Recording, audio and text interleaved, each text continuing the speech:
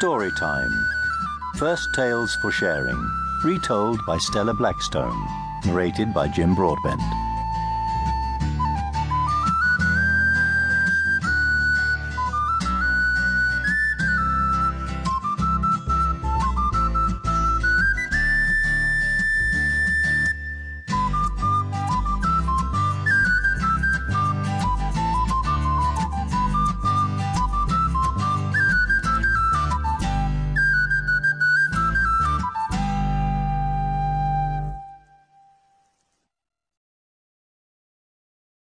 The Cock, the Mouse, and the Little Red Hen. A story from France. This is a story about a cock, a mouse, a little red hen, and a crafty old fox. The cock, the mouse, and the little red hen all lived together in a red brick house. The little red hen was a hard worker. She kept the house as neat as a pin. She baked delicious pies and cakes and loaves of bread for everyone. And she always kept her scissors, needle, and thread tucked in her apron, just in case something needed mending. I'm sorry to say that her companions were not as hard-working as she was. All the cock ever did was crow loudly every morning, "Cock-a-doodle-doo! Cock-a-doodle-doo!" And all the mouse did was sleep and eat, and complain if he was too cold. Not far away from the red brick house lived a crafty old fox and his family. One day the crafty old fox could not find anything tasty in the woods to feed his wife and his 4 hungry fox cubs. Thought the crafty old fox, if I could only catch the cock, the mouse, and the little red hen, what a feast we would all have for our supper.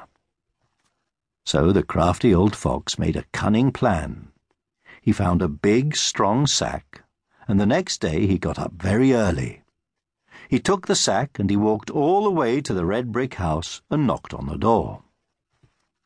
The cock had only just woken up and was getting ready to come outside and sing cock-a-doodle-doo. He rubbed his eyes and opened the door, but before he could open his beak, the fox had grabbed him by the feet and stuffed him into the sack.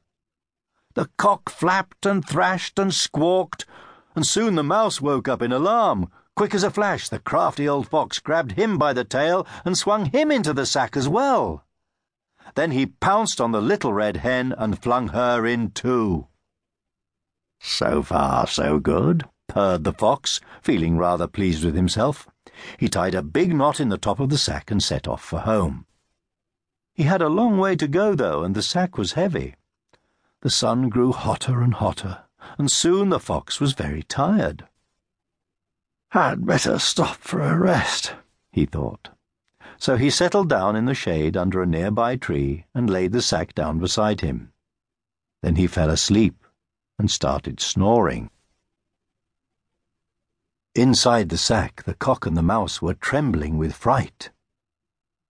Only the little red hen remained calm. As soon as she heard the fox snoring, she knew that their chance had come. Without wasting a moment, she pulled out her scissors. Snip, snip, snip. Soon she had cut a neat hole in the sack. "Shh," she whispered to the cock and the mouse. Then each of them crept out, trying not to disturb the sleeping fox.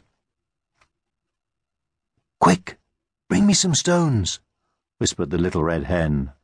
The cock nearly jumped out of his feathers with surprise. "What's she bossing me around like this for?" he thought. Just then the fox gave a big sigh and rolled over. The cock was nearly paralyzed with fear, and he realized that if he didn't change his ways and help the little red hen, he would become the fox family's dinner. "Hurry up and help me," he hissed at the mouse, and between them they pushed 3 heavy stones over to the sack and rolled them in. "So far, so good," whispered the little red hen. Then she sewed up the sack again, so neatly that it looked as